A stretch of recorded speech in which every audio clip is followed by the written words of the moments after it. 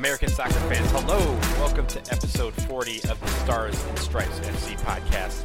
SheBelieves Cup begins tonight as we record on Thursday, February 18th, and this episode will go through the tournament. Donald Wine here, co-manager of Stars and Stripes FC, where you can find all the latest news on our national teams, the players that comprise them, and the beautiful game in this country. What can we expect from the best team on the planet? Let's jump right into it. It's all going down in Orlando beginning tonight over the next 7 days. It's SheBelieves Cup. And the United States women's national team will take on Canada tonight, our rivals to the north. They then come back with a match on Sunday against Brazil. Former women's national team head coach Pia Sundhage will once again line up opposite the United States, this time as Brazil's head coach. And then finally, the tournament ends next Wednesday with their final match coming against Argentina. Now, one thing that we got a lot of information from in the past week or so was the media availabilities that the women's national team have had. This team is terrific, in my opinion, at providing insight into kind of what they're thinking, their approach to things, how they handle practices and the matches, and just the competition. And one thing that we'll talk about today in this short podcast that we have are the squads that they're facing. Again, they're facing Canada, Brazil, and Argentina. If you recall, Japan was supposed to be that fourth team, but they pulled out due to COVID restrictions, and Argentina replaced them. But all of these three squads are missing key players. And, of course, the United States women's national team are missing a couple stars as well. Sammy Mewis is out because of injury. Tobin Heath is out because of injury. Ali Krieger and Ashley Harris adopted a baby. Congratulations to them. Just an absolute joy to see how happy they are with their latest addition. But we are missing a few key players in this tournament, and because of that, it lends itself to wonder how we approach these games.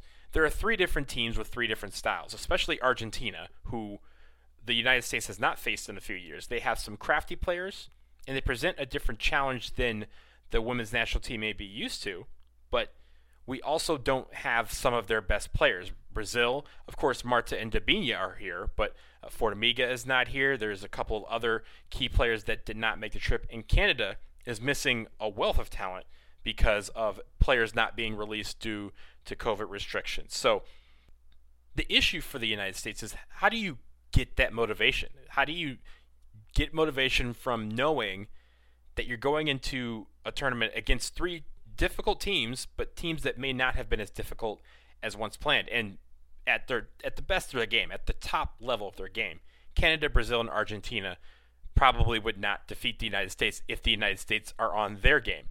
So where's that motivation? And the team talked a bit about this.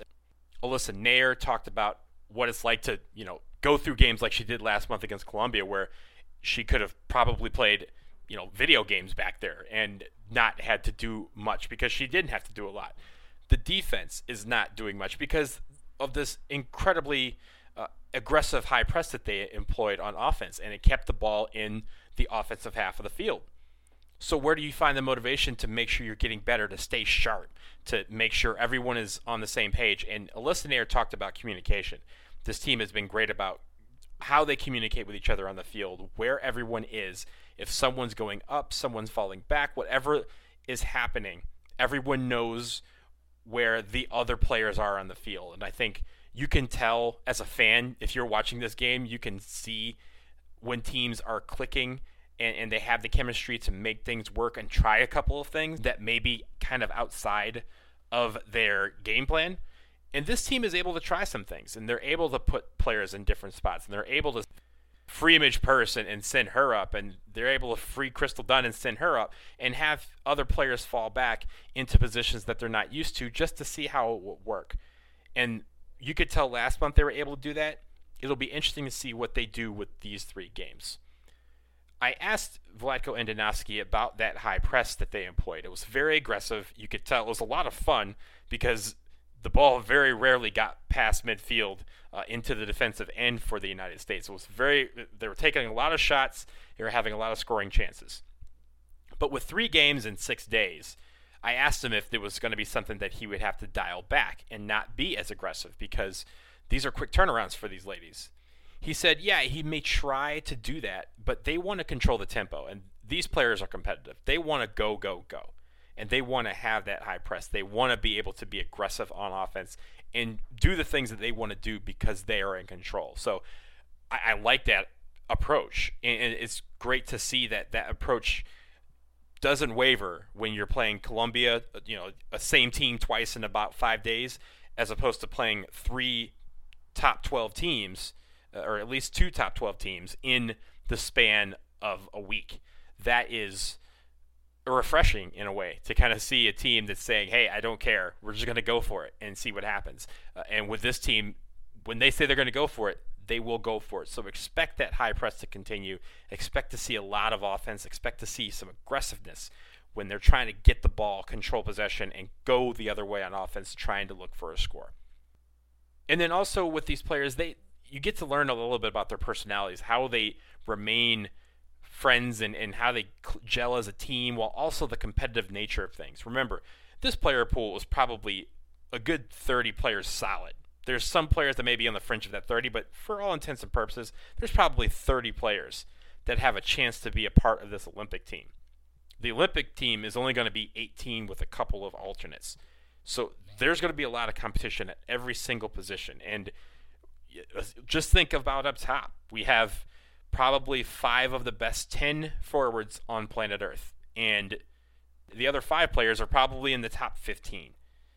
And only 5, maybe, will go to the Olympics. If that. They may be even 4, depending on how Vlatko sees this team and how he sees some of the versatility.